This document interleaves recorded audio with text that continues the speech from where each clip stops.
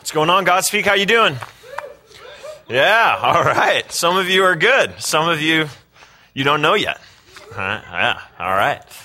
Well, if I haven't met you yet, I'm Zach, one of the pastors here, and it's my pleasure to worship alongside you guys and learn about our Lord alongside you guys. And I'm incredibly blessed to call myself your brother in Christ. And so I'm super excited. We're going to be closing up our series on the true gospel. So if you would turn with me to 2 Corinthians chapter 11. 2 Corinthians chapter 11. While you turn there, I'll explain, for those of you that haven't been a part of this series for the past 3 weeks. Oh yes, if you need a Bible, raise your hand nice and high if you need a Bible. You do need a Bible, by the way. You do need one. Raise your hand nice and high if you need one. As you turn to 2 Corinthians chapter 11, 2 Corinthians chapter 11, we have been going through a bunch of false gospels that we run into in our society and how the true gospel measures up to them.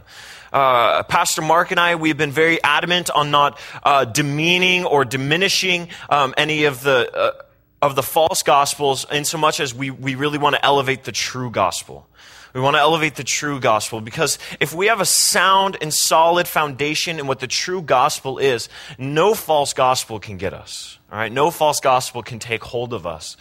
And so we've been making sure to reiterate again and again and again the trueness and the most amazing aspects of our gospel.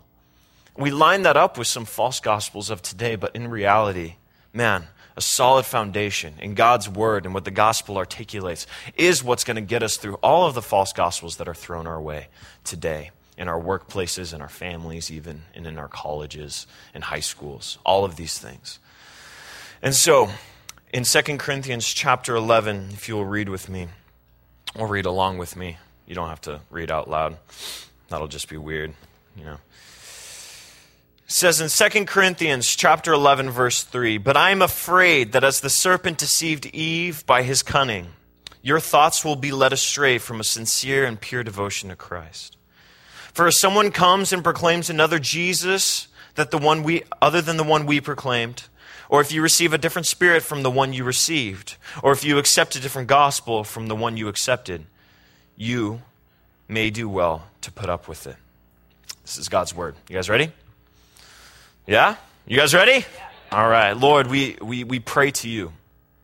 Father, we recognize your sovereignty. God, we recognize that you alone are holy, you alone are good, God, and any good thing about us is simply your grace upon us. Father, I thank you that you've loved us individually. You have loved us, God, not just as a collective whole, but individually. You seek our hearts. And so, Father, I pray that your Spirit would seek our hearts tonight. Father, some of us may learn something entirely different than the person next to us. I pray that your Holy Spirit would speak to us all uniquely. Father, I pray that I would not be exempt from learning new things about you tonight.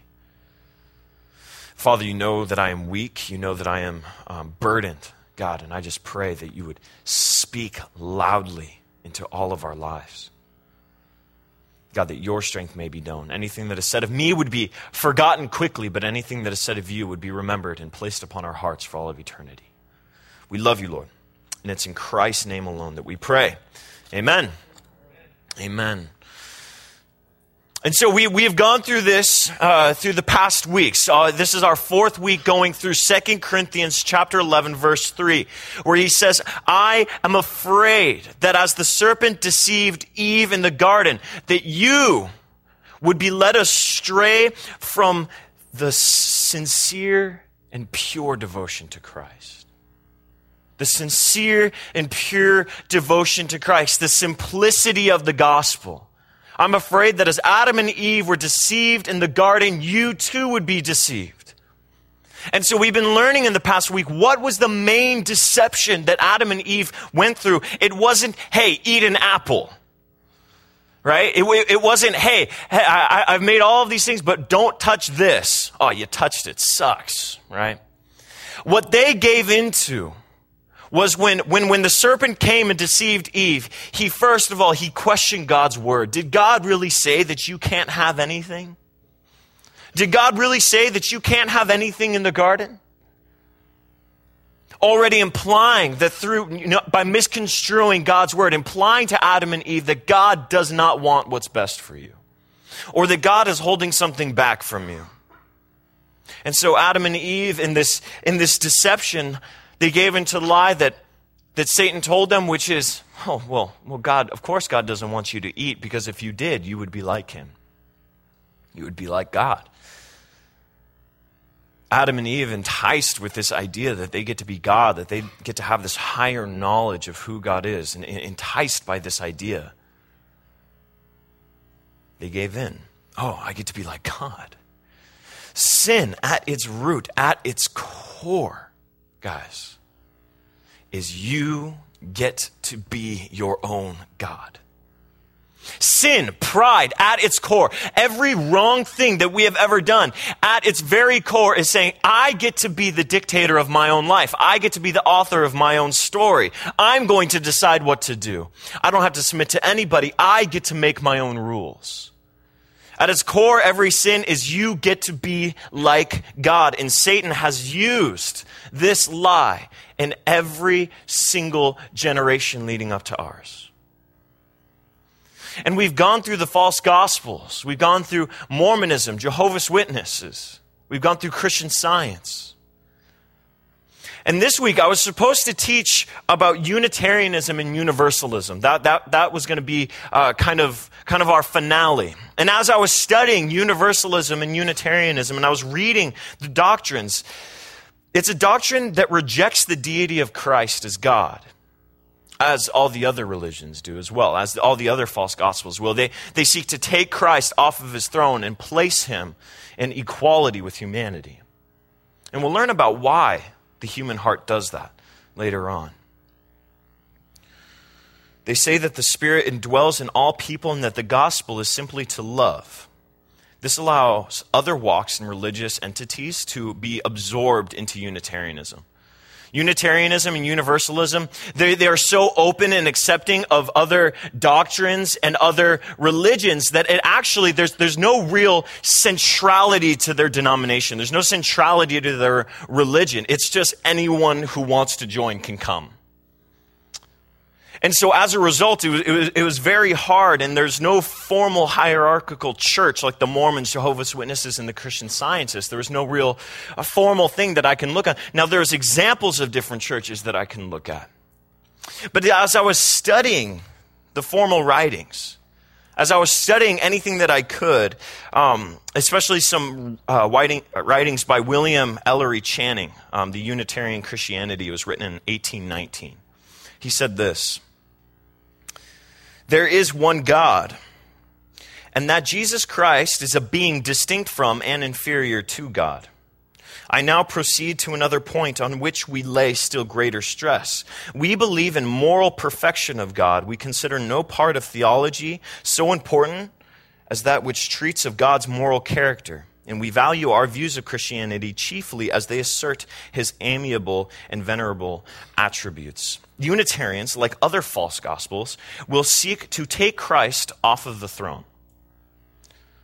All false gospels have this in common. They take Christ off of his throne. They reject his deity so that they might be there themselves. Now, they would never express this formally. So no false gospel is going to say, we're God too. Right? No false gospel is going to say, no, you see, here's the thing. We want to take Christ off of his throne so that we can be on the throne. Now, no false gospel would say that because they wouldn't then claim to be a gospel. You see, the name of Jesus is very, very, very important. The name of Jesus is very important to manipulate Christians into understanding false gospels. They need to keep his name, but they're going to tweak at his deity. They'll keep his name so that they can still be called Christians, so you and I will accept them. But they will reject all things pointing towards Christ's deity. It happens because Jesus came, guys, we like to take Jesus off of his throne because Jesus came and defined what is holy and what is not holy. Jesus clearly came and defined what is holy and what is not holy. He did so by going to the Old Testament and getting to the heart of the Scriptures. He interpreted Scripture in a way where it drew a definitive line in the sand. These are God's people. These are not God's people. Jesus drew that definitive line. He actually says this in Matthew chapter 12, verse 30. Whoever is not with me is against me, and whoever does not gather with me scatters. Jesus said so himself, if you are not mine, if you are not with me, you are against me. So it's not like you can reject Christ's deity and his teachings, but still be on the same team as him, which many gospels would tell you is true. So Jesus is saying, you can't reject my teachings and kind of still be cool with me, right? You can't pick and choose what you want to believe in Scripture and then still be okay. Whoever is not with me is against me. Now, guys, you see, many of you, I would assume, haven't been to a Unitarian or Universalist church. Some of you might have, right? Some of you might have. But I would say, guys, that this type of theology, this type of understanding of who God is, though people might not claim to be Unitarian or Universalist, it's kind of a very loose term anyways. Unitarians themselves will tell you that there's a lot of people that are a part of our church that really don't call themselves Unitarians anyways. It's kind of just an all, like, just define it how you will. But I would say that the concept of a good and powerful and loving God without any obedience to him is the prevailing doctrine of our generation. They don't have to be called anything specific, but I would say wanting to accept that there's a loving and holy and amazing God who has a plan for your life and everything happens for a reason, but you really don't have to listen to anything he says. He's kind of just good, and if we just try to be as good as we possibly can, we'll all get to heaven. That is the prevailing worldview of our generation. We just kind of want to all believe, all right, yeah, I believe in a God, but I don't believe in what he says. I believe in a God, but man, do I really have to do what Scripture tells me to do? I believe in a God, but man, the Hindu gods are all the same too, right? The God of Islam is the same God. It's kind of all the same God. And as long as we're trying to be good people and not killing others, right, we're going to be okay. That is the prevailing view, I would say. That is the worldview of our society. Be as good as you possibly can to others, and you'll be relatively safe, come Judgment Day, because God's a good guy. He'll let you in, He's not that weird guy who only sends invitations to some people, right? It says Jesus was able to define truth for him and those around him by using God's word. He's God's word. It is he who is the author of the world that you see before you. And this is all throughout Scripture, that Christ is the author of truth. Christ is the author of the universe. These are things he claims to be and his followers claim him to be. If Jesus was just a nice guy, as I said last week, if Jesus was just such a nice guy, then why did they crucify him? They crucified him because he said he was God. He defines morality, what is right, what is wrong, and how one goes to heaven. And this is something, guys, that I really wanted to emphasize. So I'm going to take a step back. I'm not going to go through the quotes and the history of Unitarianism for you. I'm not going to do that like we've done in past weeks. I just want to tell you about the gospel. I want to tell you about the gospel. It would be the epitome of hatred for me to stand here before you and kind of tell you about other gospels and not tell you about the true one. It wouldn't be love, right? So I want to tell you about the gospel. Because Jesus says, I am the way, the truth, and the life, and no one comes to the Father except through me. I am the way, the truth, and the life, and no one comes to the Father except through me, as he declares in John 14:6.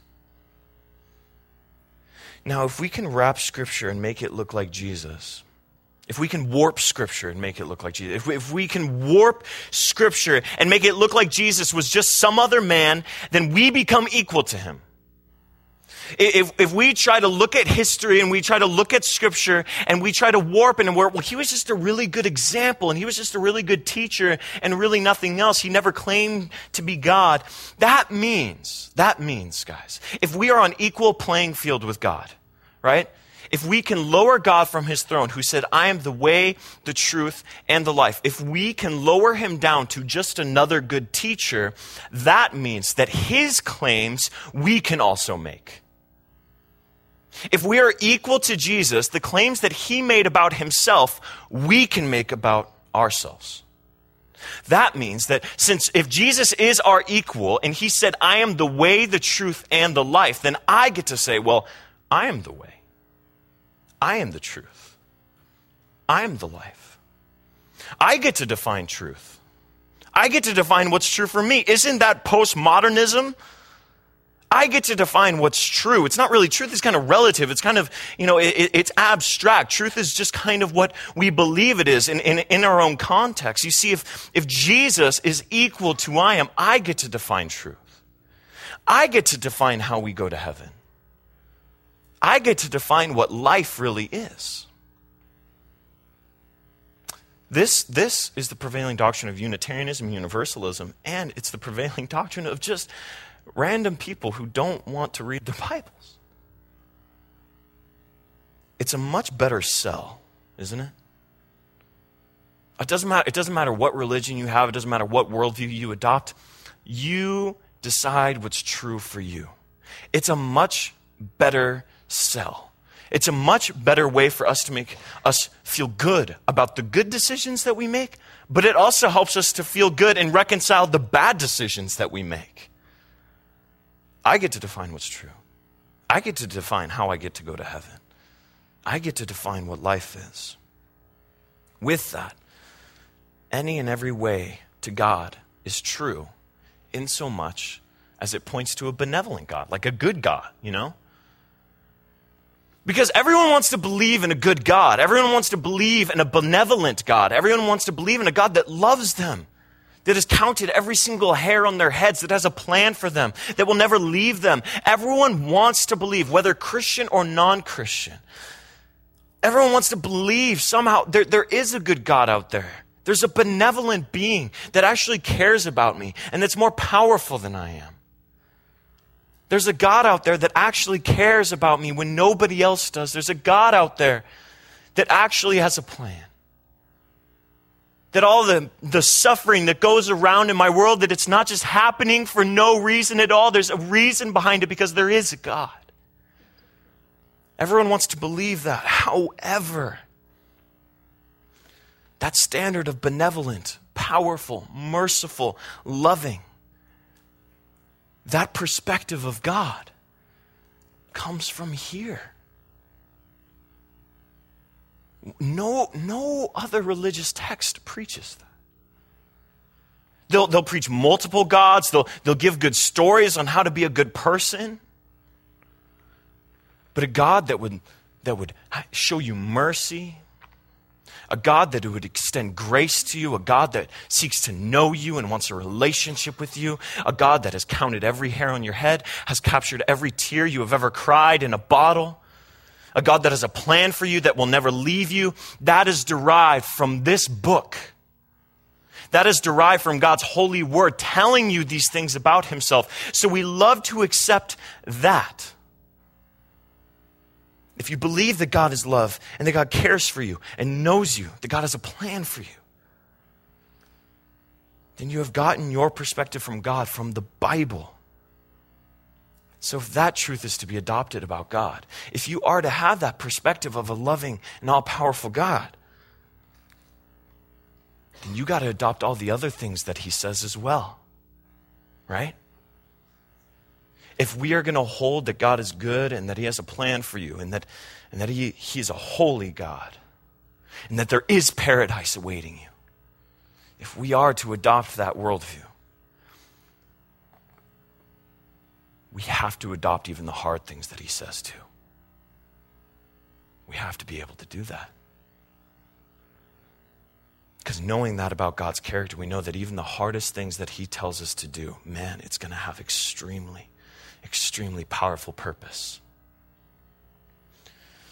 It's hard because Scripture, as it reveals the character of God, guys, because Scripture is how we get our perspective of the God's character, His goodness, His loving, all these aspects of who God is. We get it from Scripture. And it reveals God's character, but Scripture also does something else to us. It reveals our character as well. Scripture reveals God's character, and we love to adopt that merciful, all-powerful, loving, caring God, but it also reveals things about our character. That we've rejected Him, that we are rebellious, that we are dependent on Him.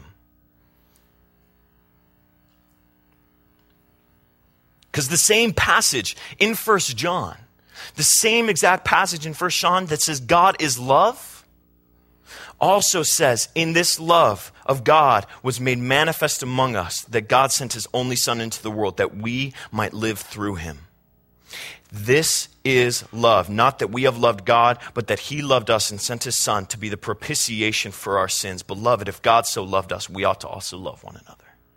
If we are to hold to this worldview that God is love, we also have to adopt the next verses that say, however, the life lived of love and receiving that love is dependent upon you clinging to the sacrifice that Jesus has made for you.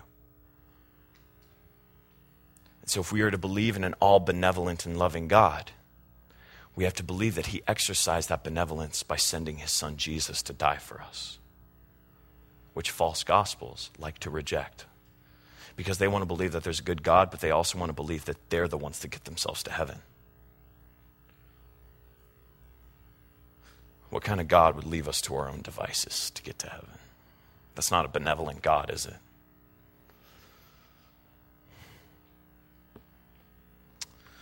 Yes, God is love. Yes, we should love other people. But that love that is being talked about is made manifest by what Christ has done for us.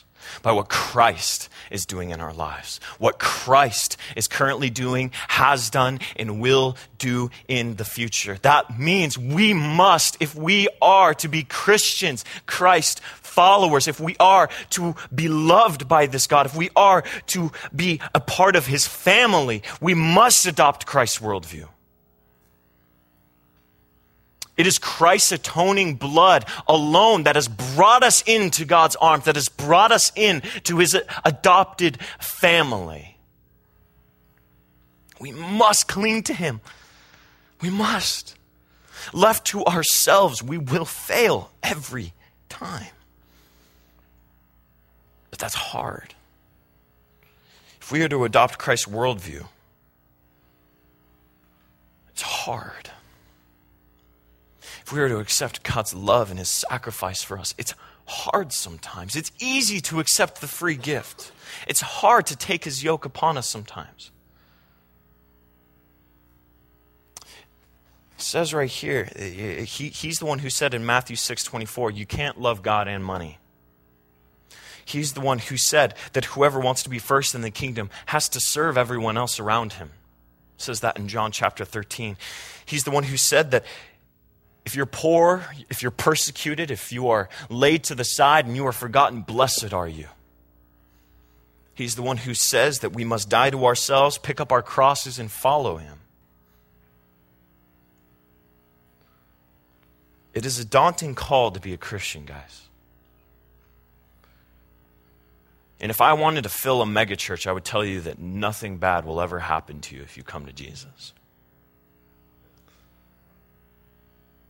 It is a daunting call to be a Christ follower. Oh, but man, it is worth it. Oh, man.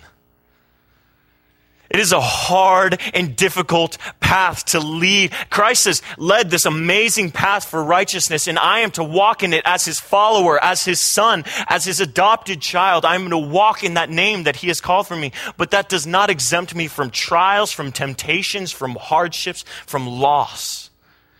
Does not exempt me from that. It is a daunting call to be a Christian. So we would rather make our own truths. We would rather be our own truth, our own way, our own life. Truths that make us look moral and accepting. Truths that make me look upright and look righteous. Truths that make people worship me. Truths that make people think I'm a good person, that I'll do all these good deeds so I could put it on Instagram and everyone will think I'm awesome. Right? These truths, we like to adopt our own truths. We like to adopt our own laws, our own standards. It says in Romans 6, verse 20, it says, "For when you were slaves to sin, you were free in regards to righteousness." That's a very interesting verse. You were slaves to sin, but you were free in regards to righteousness. You were slaves to your sin, you were free in righteousness. That means that, yeah, you're free to define what righteousness is. For a non-believer, they are free to make their own rules. Make their own code of what righteous is, what good is, what wrong is. They are free in regards to righteousness.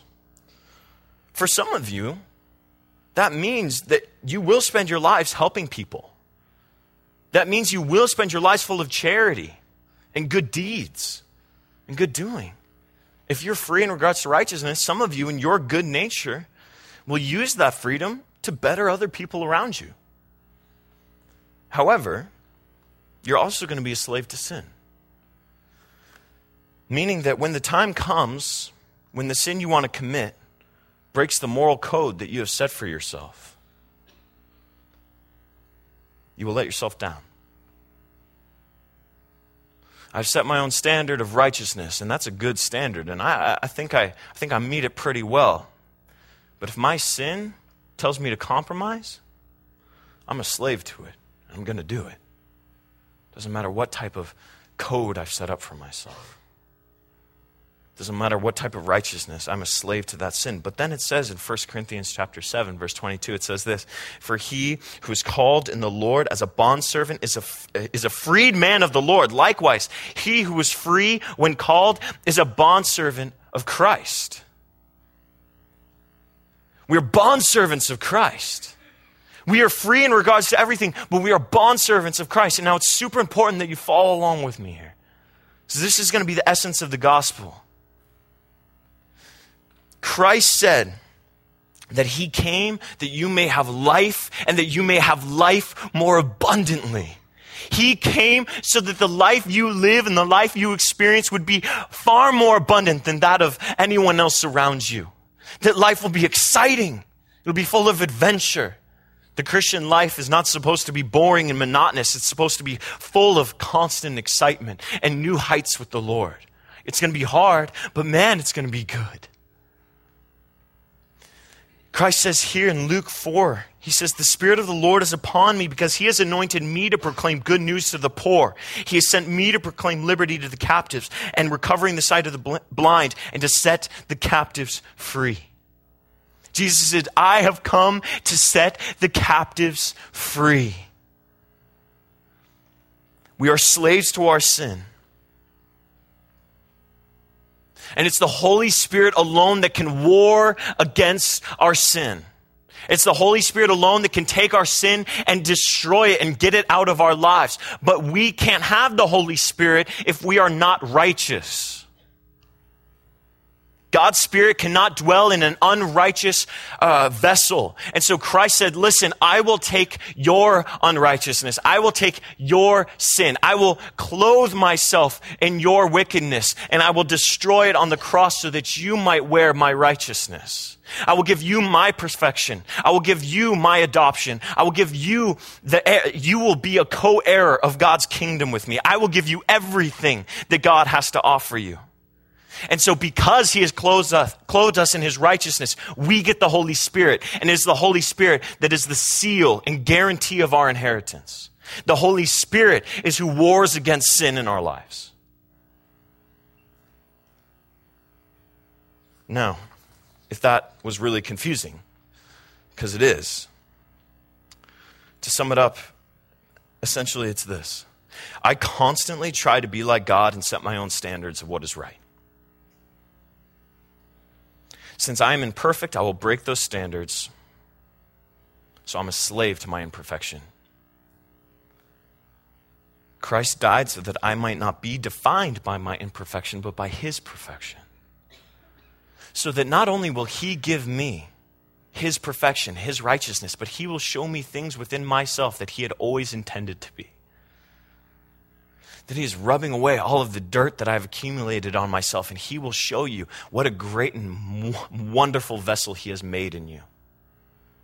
Christ has made you so beautifully. And sometimes we distort that image that he's made with sin. If I want Christ to save me, I must willingly lay down my desire to be God. If you desire Christ to save you, it requires you recognizing that he is God and you aren't. If I'm not God and Christ is, I must obey him. And he gets to define me. He gets to define truth for me. He gets to define life for me. He gets to define the way by which I attain salvation. He gets to be that. I do so with joy because his will, guys, is full of love, depth, and meaningfulness and adventure. Full of all these amazing things. If some of us were being honest, we haven't entirely experienced this. Jesus, when he was talking to the church, he was talking to a church in Sardis. When he was talking to a bunch of churches in the area of Asia, Jesus said this to the church in Sardis. I want you to pay attention because this is something that I need to take upon. This is something I need to focus on. He says to the church in Sardis, he says, I know your works, that you have a reputation of being alive, but you are dead. I know your works. You have this amazing reputation of being alive and being useful and being caring and being open-minded. You have this amazing reputation, but I know you. You are dead. You are dead. I know you. People see your reputation. People see what you want them to see. But Jesus, he knows you. And if I were being honest with myself, and if we were to be honest with ourselves, some of us at times feel dead inside. Feel dead. Outside, you may have a reputation of being alive, but inside, you're dead. What does it mean to be alive? In Galatians 2:20, it says, I have been crucified with Christ. It is no longer I who live, but Christ who lives in me. In the life I now live in the flesh, I live by faith in the Son of God, who loved me and gave himself for me. Christ gave up his life so that I may live with God, right? Christ gave up his life so that you may live with him. And he now lives. So as he died, I die to myself. I was nailed upon the cross with Christ, and now it is the resurrected Christ and his Spirit that lives and dwells in me and makes the decisions. I am not God. All my perceptions of godhood were nailed upon the cross with Christ, and now it is he who lives in me. All my desires to be God, all my desires to define truth, the way, the life is now forfeited so that Christ may be evident in my life. A dead church. What does it mean to be a dead church? What does it mean to be a dead Christian? A dead church is one that forsakes Christ, also that they might look good and have their own morality and egos boosted by being accepting, by defining truth for themselves. All the while they rot inside because at the end of the day, they're still slaves to their sin.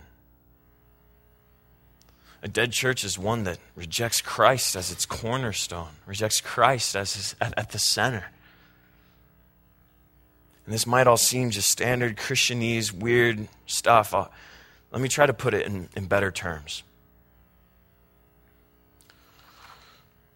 My obedience to him is not based on any sort of morality or trying to be better than others. My obedience to him is that I might reflect him because he has changed my life.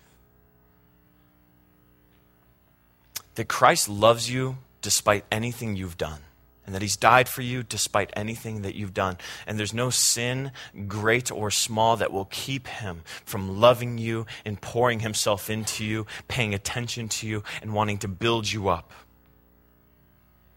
But there's certain fruit in your life. There's certain things that God wants to start in your life. There's crops that he wants to grow within your heart, but the soil is hard. And so I want you to picture this. I want you to picture this. I want you to picture a field. I want you to picture a field in which seeds have been planted. That's salvation. And that the farmer wants to do amazing things in the life of the soil, in the earth. He wants to do incredible and amazing things. He wants there to be fruit. He wants there to be crops. He wants it to flourish and thrive. I want you to think about this. I want you to think about your life as that soil. I want you to think about your life as that ground that has seeds planted in it. And God wants to make beautiful crops out of you.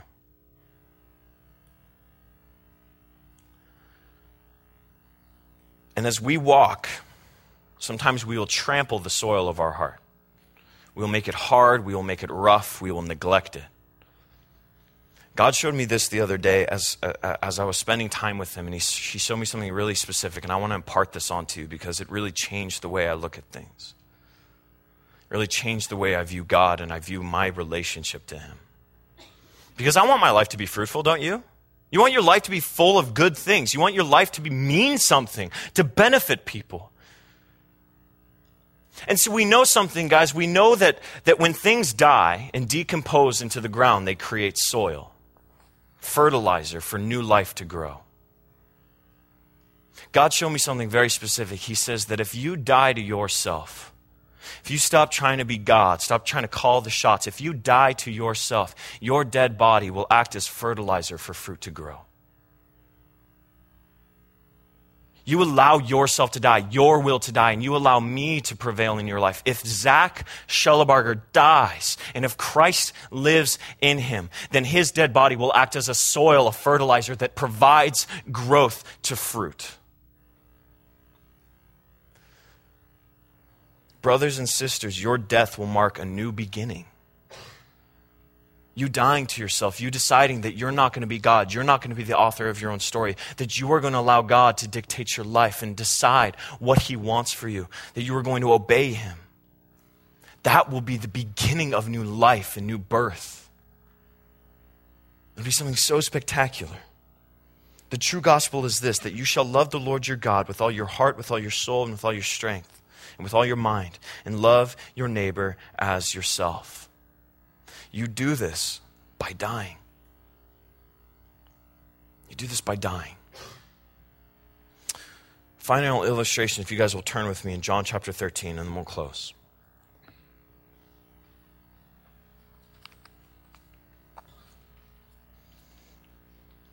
John chapter 13, verse 3. Jesus is about to be crucified at this point in John chapter 13. He is about to go and be crucified and atone for all of man's sins. He's about to go into this. And you would think that at this point where he is about to die, that he would say, do you know what? I really want to be served right now. If you guys can just come alongside me and kind of comfort me, give me a pep talk. I'm about to go die for your sins, so could you please just pay attention to me? Tell me something nice about me. Can you encourage me right now, brother? Can you pray for me? Right? You think that God would be doing this, Christ would be entitled to something like this. But it says right here, Jesus, in verse 3, John 13, verse 3, it says this, Jesus, knowing that the Father had given all things into his hands, and that he had come from God and was going back to God, rose from supper. He laid aside his outer garments, taking a towel, tied it around his waist. Then he poured water into a basin and began to wash the disciples' feet, to wipe them with the towel that was wrapped around him. I want you guys to picture this, because back then, guys, no tennis shoes, right? No paved, nice sidewalks. So back then, everyone was walking around in sandals on dirt roads where livestock were just freely dropping whatever they desired, right? livestock just freely, going all along the roads. And so the disciples would be walking in all sort of animal excrement. Other than that, there was also not indoor plumbing. There was no concept that certain things were dirty and certain things weren't. So they kind of just took their bucket of them, right? Their bucket of them, and just tossed it outside.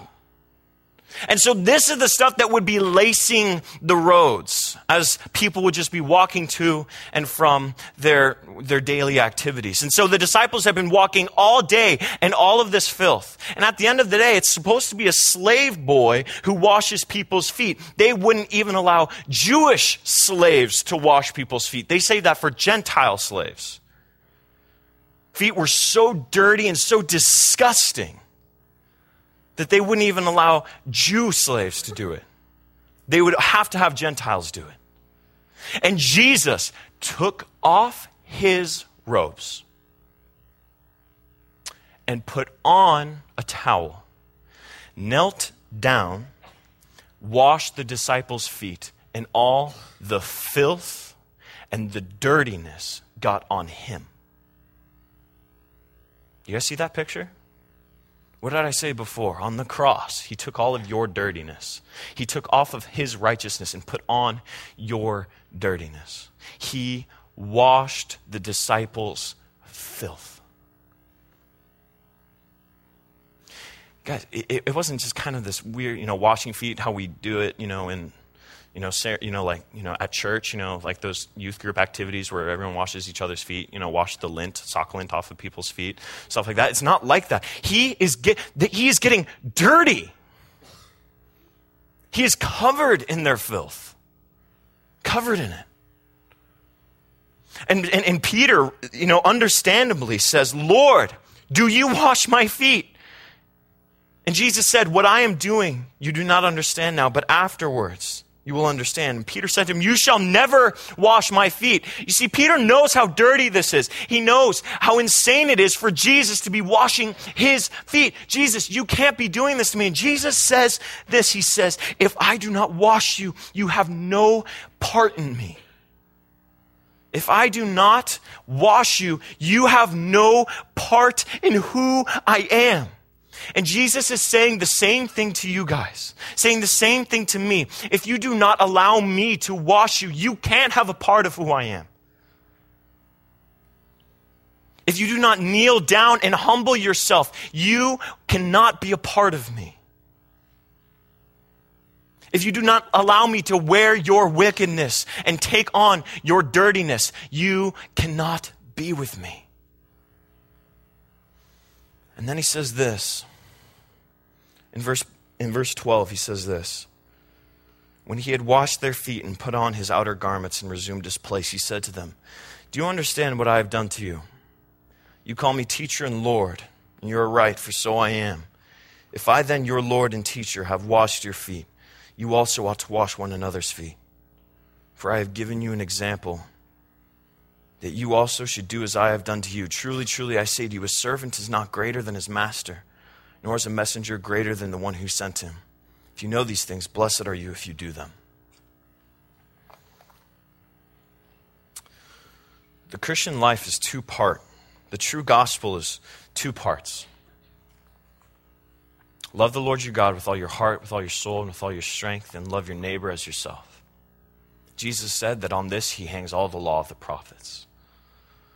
This can be boiled down to allowing God to wash you clean, allowing God to understand you, allowing to be understood by God and understand who God is, being in unity with him, allowing him to cleanse you from your unrighteousness, allowing him to die for you, sacrifice for you, serve you, show you how amazing he is, show you how much he cares about you. That is the first part of the gospel. And the second part is to look at the people around you and say, how could I die as Jesus did?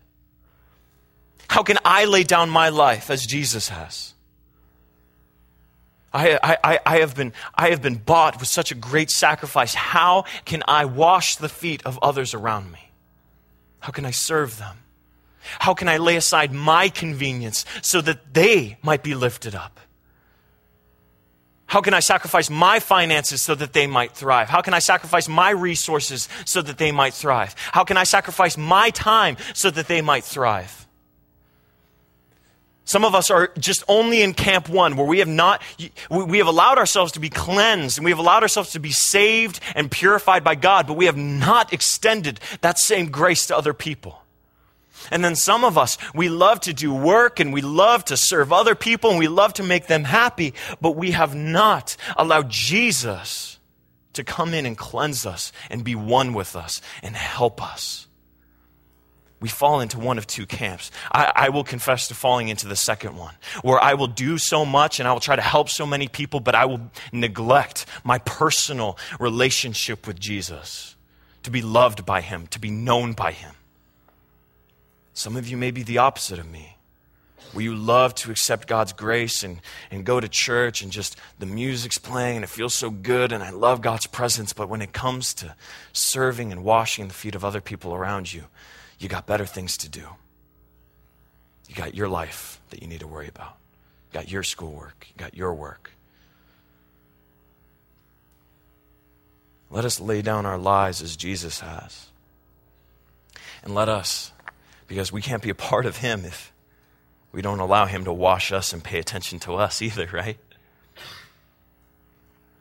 So that's what we're going to do tonight. We're going to take communion and we're going to worship, and we're going to do those two things, guys. We're going to allow ourselves to be washed clean by the blood of Christ. We're going to allow ourselves to accept the sacrifice that he has made for us. And as we look at the example of communion and how his body was broken for our sins, his body was broken, and then his blood was shed. He made the sacrifice so that we wouldn't have to suffer. And as we do that, we take upon his lifestyle as well. We sacrifice our convenience for others. We wash other people's feet. We help. We love. Amen? Lord, we love you and we desire you tonight. God, I confess to being so caught up sometimes all caught up in the works and the details and the busyness of life. I get so caught up in all of these things that I will neglect sitting in your presence and being washed clean by you. I will not allow you to wash my feet as Peter has. Some people in here have neglected, have allowed you to wash them and have allowed you to serve them and have allowed you to make them feel better about themselves and have allowed you to come in and transform their lives, but they have not extended that to other people. I pray that we would not be a dead church that rejects you, Christ, as the cleanser and rejects you as the example. God, but that we would be an alive church that lives by your Spirit. And so, Father, I pray that you would help us with that tonight as we take communion. Lord, that we would remember the sacrifices you made and we would extend that to others. Help us with that, Lord. We desire you tonight. We desire your love and we worship you, raising up holy hands in your name. Lord, we love you. We praise you. And it is in your name alone we pray, Jesus. Amen. Let's worship, guys. Communion is here. Take it at your own leisure.